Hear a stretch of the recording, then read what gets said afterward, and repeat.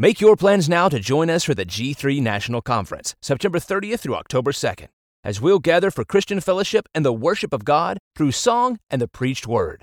Our theme for the 2021 conference will be centered on biblical Christology. You can find registration details at g3men.org. Get 15% off by mentioning code G3BAR. That's G3BAR. Welcome to the Lead in Truth podcast, also known as the LIT podcast. Do you know biblical truth? Do you know how to take God's Word and apply it to your life as a family when facing the world and the cultural onslaught of lies? Listen now as Brad and Brooke lead you in the truth of God's Word. Well, thank you for joining us here on the LIT podcast, also known as the Lead in Truth podcast here on the Bar Network. We are so glad that you're listening. I am Brad Bartz. And I'm Brooke Bartz. And we want to welcome you to this episode. Just a few quick announcements before we get started on the podcast today. I'm going to hand over to Brooke to cover a couple of those, and I'll finish us off before we get to the message. Well, this is especially for the ladies. This is the second annual Open Hearts in a Closed World Women's Online Conference for 2021. And the dates are July 12th through 16th. Like I said, it's online, it's free, and you'll be able to stream it on the Open Hearts in a Closed World Facebook, my personal IG, the Open Hearts IG, which is Open Hearts in a Closed World. And this conference is just to gather women teachers, Reformed women teachers, so that women across the world can hear the Word of God taught. So it's really exciting to bring all these really solid teachers together, and I want to give a shout out to American Gospel TV.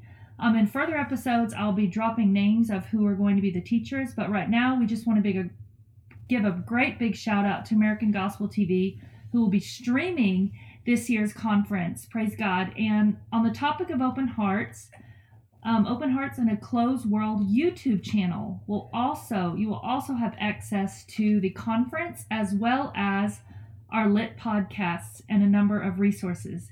These include last year's Open Hearts Conference and podcast, so go subscribe there. Excellent.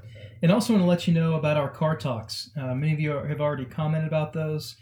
These are just quick 5 to 15 minute topics from the culture that we cover, something that you can listen to on the ride to the grocery store on the way home from work, dropping off the kids or picking up the kids from from school. And it's just a good time for you guys to listen to the message. And then also there'll be some questions at the end of it, some thought-provoking questions to hopefully lead into a discussion around some biblical themes. Our next car talk title is "The Spud is Now a Dud. Rest in Peace, Mr. Potato Head." Rip. Rip Mr. Potato Head. The desensitization towards gender equality through the Equality Act. So do hope that you can make that and plan on using that not only for yourself but also in your family to spur on some discussions. Yeah. Just a continued prayer request. I want to ask you that you would continue to pray for James Coates, pastor of Grace Life Church in Alberta, Canada. You continue to pray for James, for his congregation, for his wife Erin and the 2 boys, that the Lord would continue to work out his purposes both in James's life and Grace's life and in his family's life, and that above all that Christ would be honored in that, and that James and his family in Grace's life continue to remain faithful amidst the persecution that they are facing there. Well, hey, we're going to be talking about a lot of topics on this podcast. If there is a topic or an issue specifically that you would like us to cover, you can shoot a message over to Brooke at her IG at just Brooke Bartz, and we'll hopefully be able to cover those as we continue on here with the podcast. Yeah, and we just want to say thank you again for all the love and support and prayers. People have been praying for us, and just the encouragement that I've received through messages, through IG and email. So thank you guys so much for your continued support of the LIT podcast. And if you're not subscribed, go follow on any major podcast platform and subscribe and start following so you can find out when we drop new episodes. Excellent. Well, real quick, let's get into our episode today. And to do so, let's recap a little bit on where we began the series on what we call the whole holiness of God. And last time we discussed that God's holiness, in simple terms, is who God is. That God is set apart. He is unlike anyone or anything that he has created. And the reverence and worship that is due him must be commensurate with his holiness. And we began looking at a passage of Scripture where we can see God's holiness on display in a powerful way, and that was in Exodus 19, and we began our passage at the foot of Mount Sinai. And in chapter 19, we saw really 3 points, the first of which we saw that God is set apart, and like God, his people are to be set apart in verses 5 through 6. So like Israel, his people must be set apart from the other nations and worship and obey the Holy One, the Lord, alone.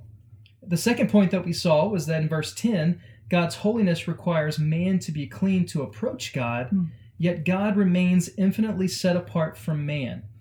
And when God appeared at Sinai, in order for his people to approach him, he commanded the people to consecrate themselves and to wash their clothes.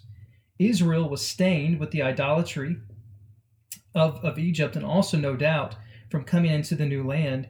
And this consecration was not just a ceremonial one, but it was a picture of the washing themselves clean from the idolatry that they had pursued. In addition, the picture of washing their clothes was a picture of repentance, forsaking the other idols of the nations and turning genuinely to Yahweh. And yet, while they were commanded to do so to approach God, God's holiness demanded separation from the people and God. And this was seen as the border was dug around Mount Sinai so that the people wouldn't come close to God to test him. And then also, lastly, the third part that we saw last week was the holiness of God displayed in verses 16 through 19. And God shows up at Mount Sinai in that passage, and there is no mistaking who he is. His power is genuinely manifest. We see thunder, we see lightning, we see thick clouds of smoke, fire from heaven, which was actually the Shekinah glory of God manifest to the people. We see loud trumpet sounds, more than likely the sound of angels trumpeting the glory of God. We see the mountain of Mount Sinai quake violently, and we see God answer Moses with thunder.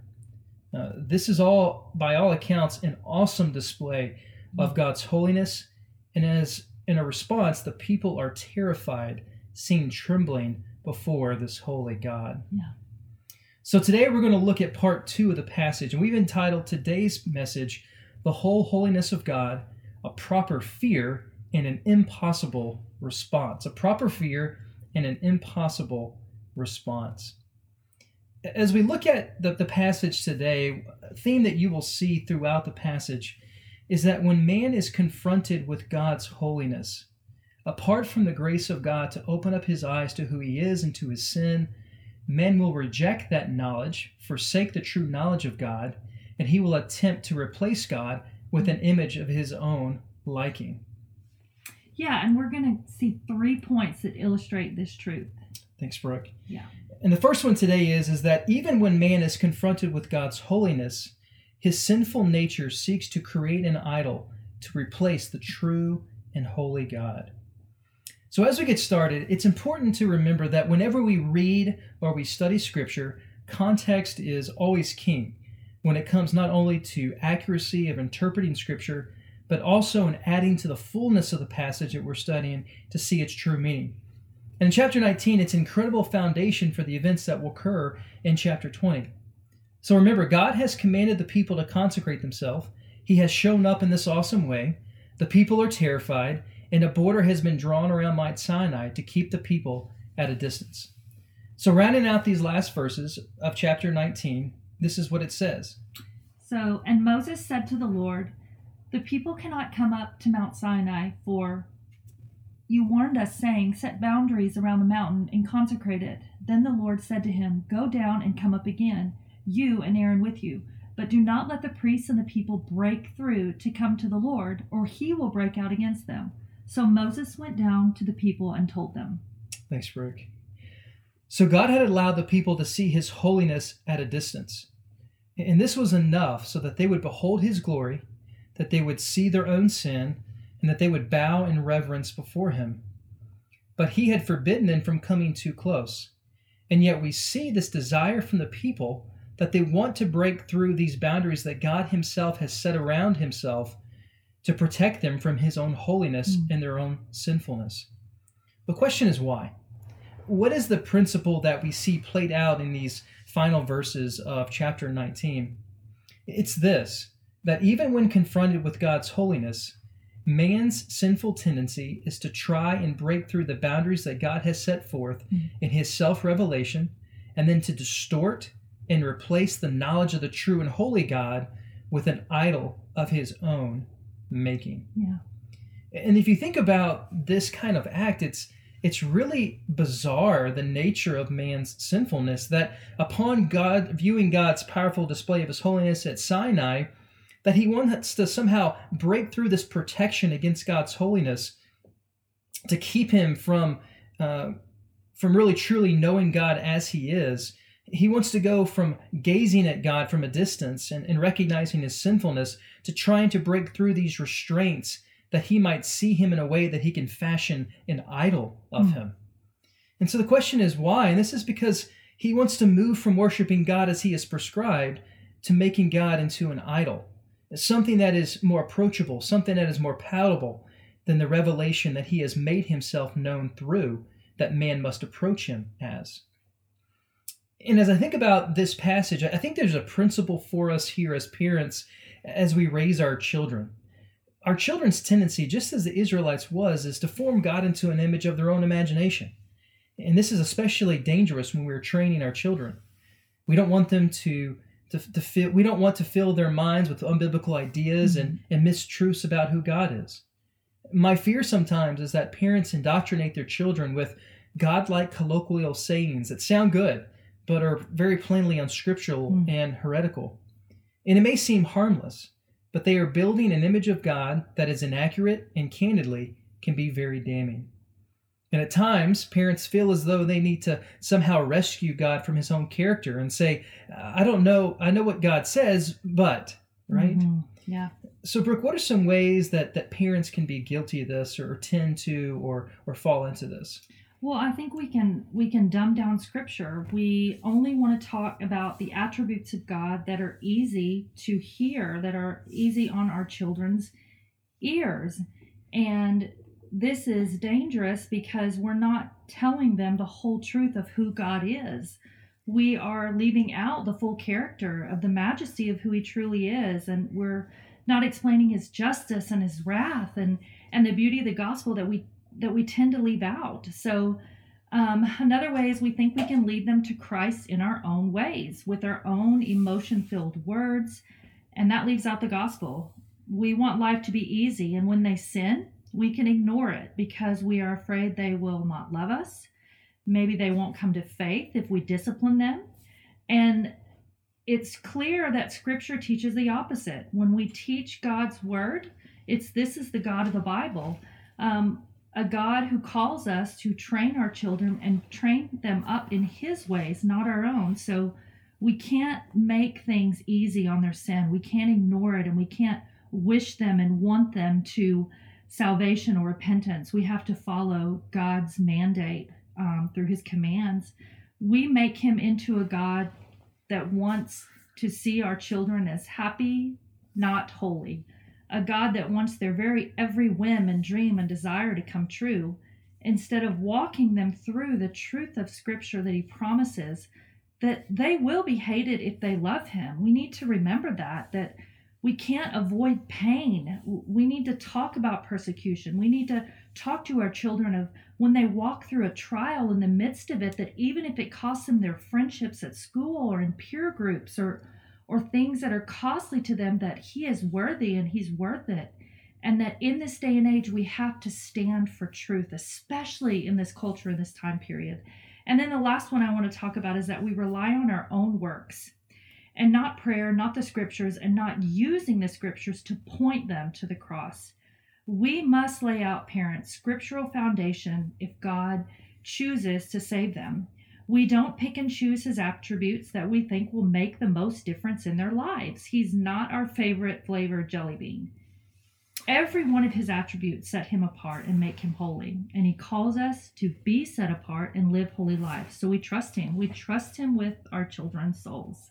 No, that's really good, Brooke. And that's the fear, right? That we pick and choose just like we would at a candy store as to what jelly beans we like and we don't like. And look, parents, your job in parenting is not to make God more palatable for your children. Right. But rather it's to train them and to set them on a course to meet face to face with a holy God and to see the power of the gospel in dealing with their sin and judgment in the finished work of Christ. Yeah. God never makes excuses for his character and for his holiness. Amen. And as believers, we shouldn't either, right? We should teach our children faithfully from the scriptures who God is and the fullness of his being. And then you let God confront them with his holiness and the gospel. And in this context, this foundation that we see here in these final verses of chapter 19 really form this foundation that beginning now in chapter 20, verse 1, the Lord then gives the 10 commandments to Moses. So the stage has been set. The people have been consecrated. The border protecting the people from God himself has been drawn. The preacher, who is God himself, has taken his pulpit at Mount Sinai. He has validated his message through his holy appearing. Lightning, thunder, angelic trumpet blasts, mountain quaking, the Shekinah glory of God seen in the fire engulfing his pulpit. And it is on the pulpit of Sinai that he gives Moses the 10 commandments. And at the heart of these commandments, we see God's holiness, his set-apartness. So the second point we want to cover today in the message is that it's God's holiness that demands exclusive worship and provides and promises retribution to those who fail to do so. So the verse reads, Then God spoke all these words, saying, I am the Lord your God, who brought you out of the land of Egypt, out of the house of slavery. You shall have no other gods before me. You shall not make for yourself an idol or any likeness of what is in heaven, above or on the earth beneath, for in the water under the earth. You shall not worship them nor serve them, for I, the Lord your God, am a jealous God, inflicting the punishment of the fathers on the children, on the third and the fourth generations of those who hate me, but showing favor to thousands to those who love me and keep my commandments. Great, Brooke.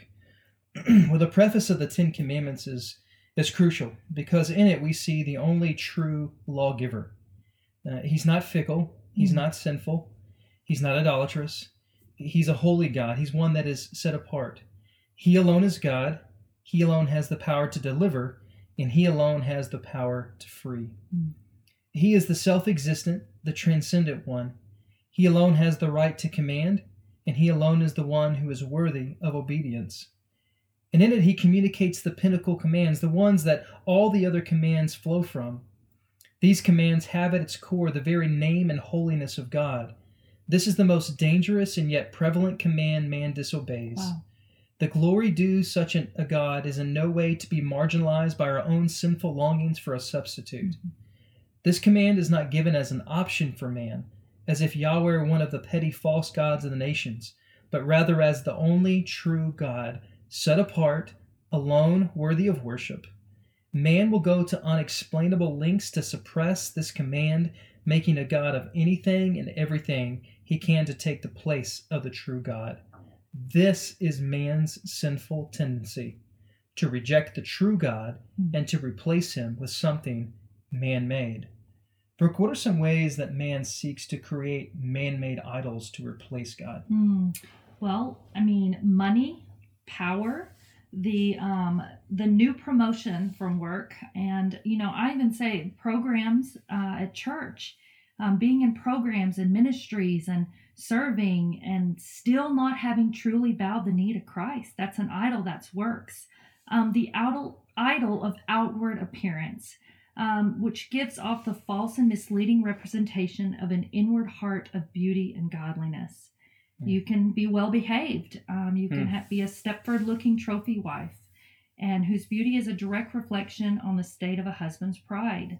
The house with the white picket fence, the new car, the desire for more and more. This consumes people so that they're seen as successful, all the while ignoring sin in their life, and that's destroying the family. Thinking that this brings God pleasure, that you are living the American dream. I think we see this every day with people we know and don't know. And people use their education, become philosophical instead of scriptural. That's right. I don't care, and I know Brad doesn't, if someone is the most articulate person, has the biggest vocabulary, is the most sourced academia in the field areas of philosophy, theology, etc. That is just head knowledge without Christ the Lord. and it's all vanity. It's dust, gone, and it's chasing after the wind. And Solomon understood this. Nothing, listeners, takes the place of the Lord Jesus Christ and him being a holy God. That's right. I think Matthew Henry said it, Brooke, just to kind of piggyback on that. He said that pride makes a god of self, covetous makes a god of money, sensuality makes a god of the belly.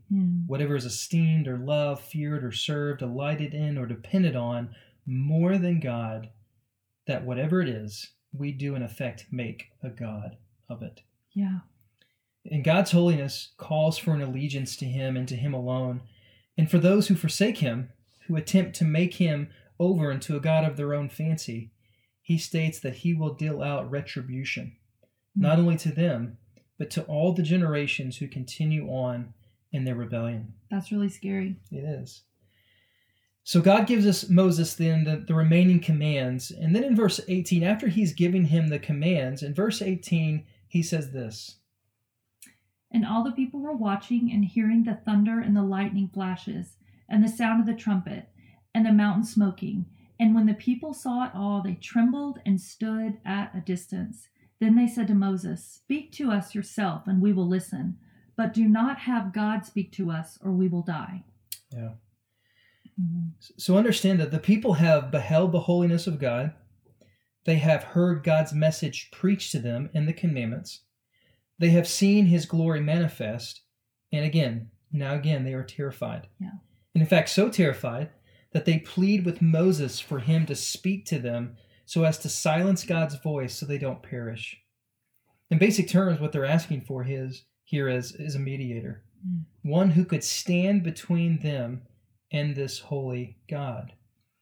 But it's in the midst of their terror that Moses provides a response to their fear and their request. In verse 20, it says, "However, Moses said to the people, 'Do not be afraid, for God has come in order to test you, in order that the fear of him may remain with you, so that you will not sin.'" So what is Moses saying, Brad? I mean, who wouldn't be terrified with what they saw and heard of God? And yet Moses commands them to not be afraid. How is this possible? Yeah, I think it's interesting. And to understand it, we have to understand what Moses is talking about when he talks about fear and what he's not talking about when he's talking about fear. Moses here commands the people, the Israelites, not to fear. The fear that Moses commands them to forsake is a man-centered fear, a temporary fear, and, quote, in the moment fear that only has the person's well-being at stake, not the name of any other person. This type of fear begs for relief only for a time, and then when the danger's past, it's forgotten, has no ongoing effect on the person, and the person returns to their previous course of sinful life. In other words, it is a superficial fear that does not produce lasting spiritual results. But instead of this man-made fear, Moses says that the Israelites have seen the holiness of God, and this was to accomplish three things. Number one, to test them. God put his holiness on display to see where their hearts lie and to bring out their sin and their guilt before him. It was to drive them to the Lord. They were to keep their duty, their obedience, their discipline, not forsaking him for the idols of the land. Secondly, it was not only just to test them, but secondly, it was to stay with them. The holiness of God, the fear and awe of God was to stay with them. This picture of God's holiness was to remain with them. It was to cultivate over and over a heart that properly feared God in awe and the proper reverence, and that fear was to lead to obedience. It wasn't just to shoot up for a time like a small plant that is scorched by the sun and then die away, but it was rather to be an ongoing response to what they had come to know of God in his holiness at Sinai. And then the third reason is that it was to deter them from sinning. They were to live, as it were, coram Deo, before the face of God at Sinai. What they had come to know of God at Sinai, they were to stand in awe of him, and it was to keep them from sinning. The fact that God had not consumed them in their sin, because God had not condemned them in their guilt. Their lives were to be different because they had met with the living God and he had been merciful to them. For Israel, they had come to a proper fear and reverence of God. How well, then, do they do in responding to the Lord in the commands that he gave, to have no other gods before him and to not create an idol? Wow. Well, sadly, we see in very short order that they were spiritually unable to do so. Fast forward to Exodus 32. Moses is absent. Aaron and the people erect the golden calf to worship God by. They assign an image to God to worship. The scene at Sinai would quickly be forgotten, and Israel would go headlong into their idolatry. They were in continual need of cleansing, of ongoing atonement, and perpetual forgiveness. Well, we ask that you join us to the next episode as we look again at the final episode in the series, The Whole Holiness of God. And in that episode, we're going to be looking at the Hesed in God's holiness, an Old Testament word with really rich meaning and really complexity to it that answers the question then, how then can this holy God look upon sinful man? But before we leave, let's discuss a point of application.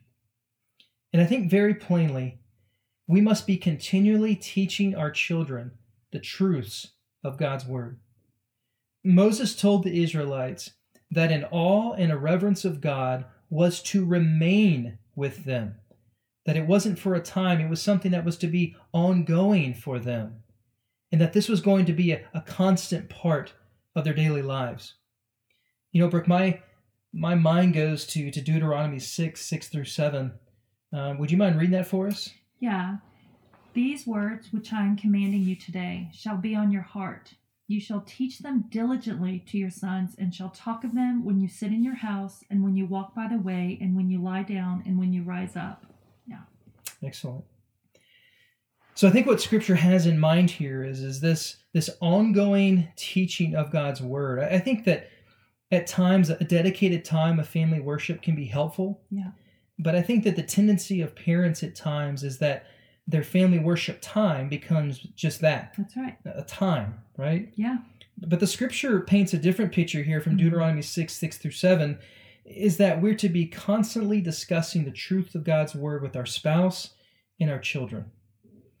And this can definitely include a dedicated time of family worship, but certainly goes beyond that time into the very fiber of our family and what we do and what we talk about. Right. As we're driving right down the road, as we see an accident on the side of the road on the way to church or from youth group, as we're watching a game at dinner time, as we're out with friends, we're to be looking for those opportunities to turn the conversation to the truths of God's word and to draw those connections for our family and for our kids, and the very mundane things of life as to how God's truth is magnified and personified in those things. Absolutely. One quick resource I will give you just in relation to family worship. It's called Family Worship in the Bible, in History, and in Your Home. It's by Don Whitney. I think that will be a great source of encouragement for you. If you've not heard of that, I know it's been a great blessing for a number of families over the time. But in closing, we want you to join us for the next episode in our current series, The Whole Holiness of God, as well as check out a couple of the car talks that we have that are coming your way on various topics. Yeah, and we want you to join us next time. Thank you for tuning in this time, and we'll see you next time on the Lit Podcast, Lead in Truth. I'm your co-host, Brooke Hart.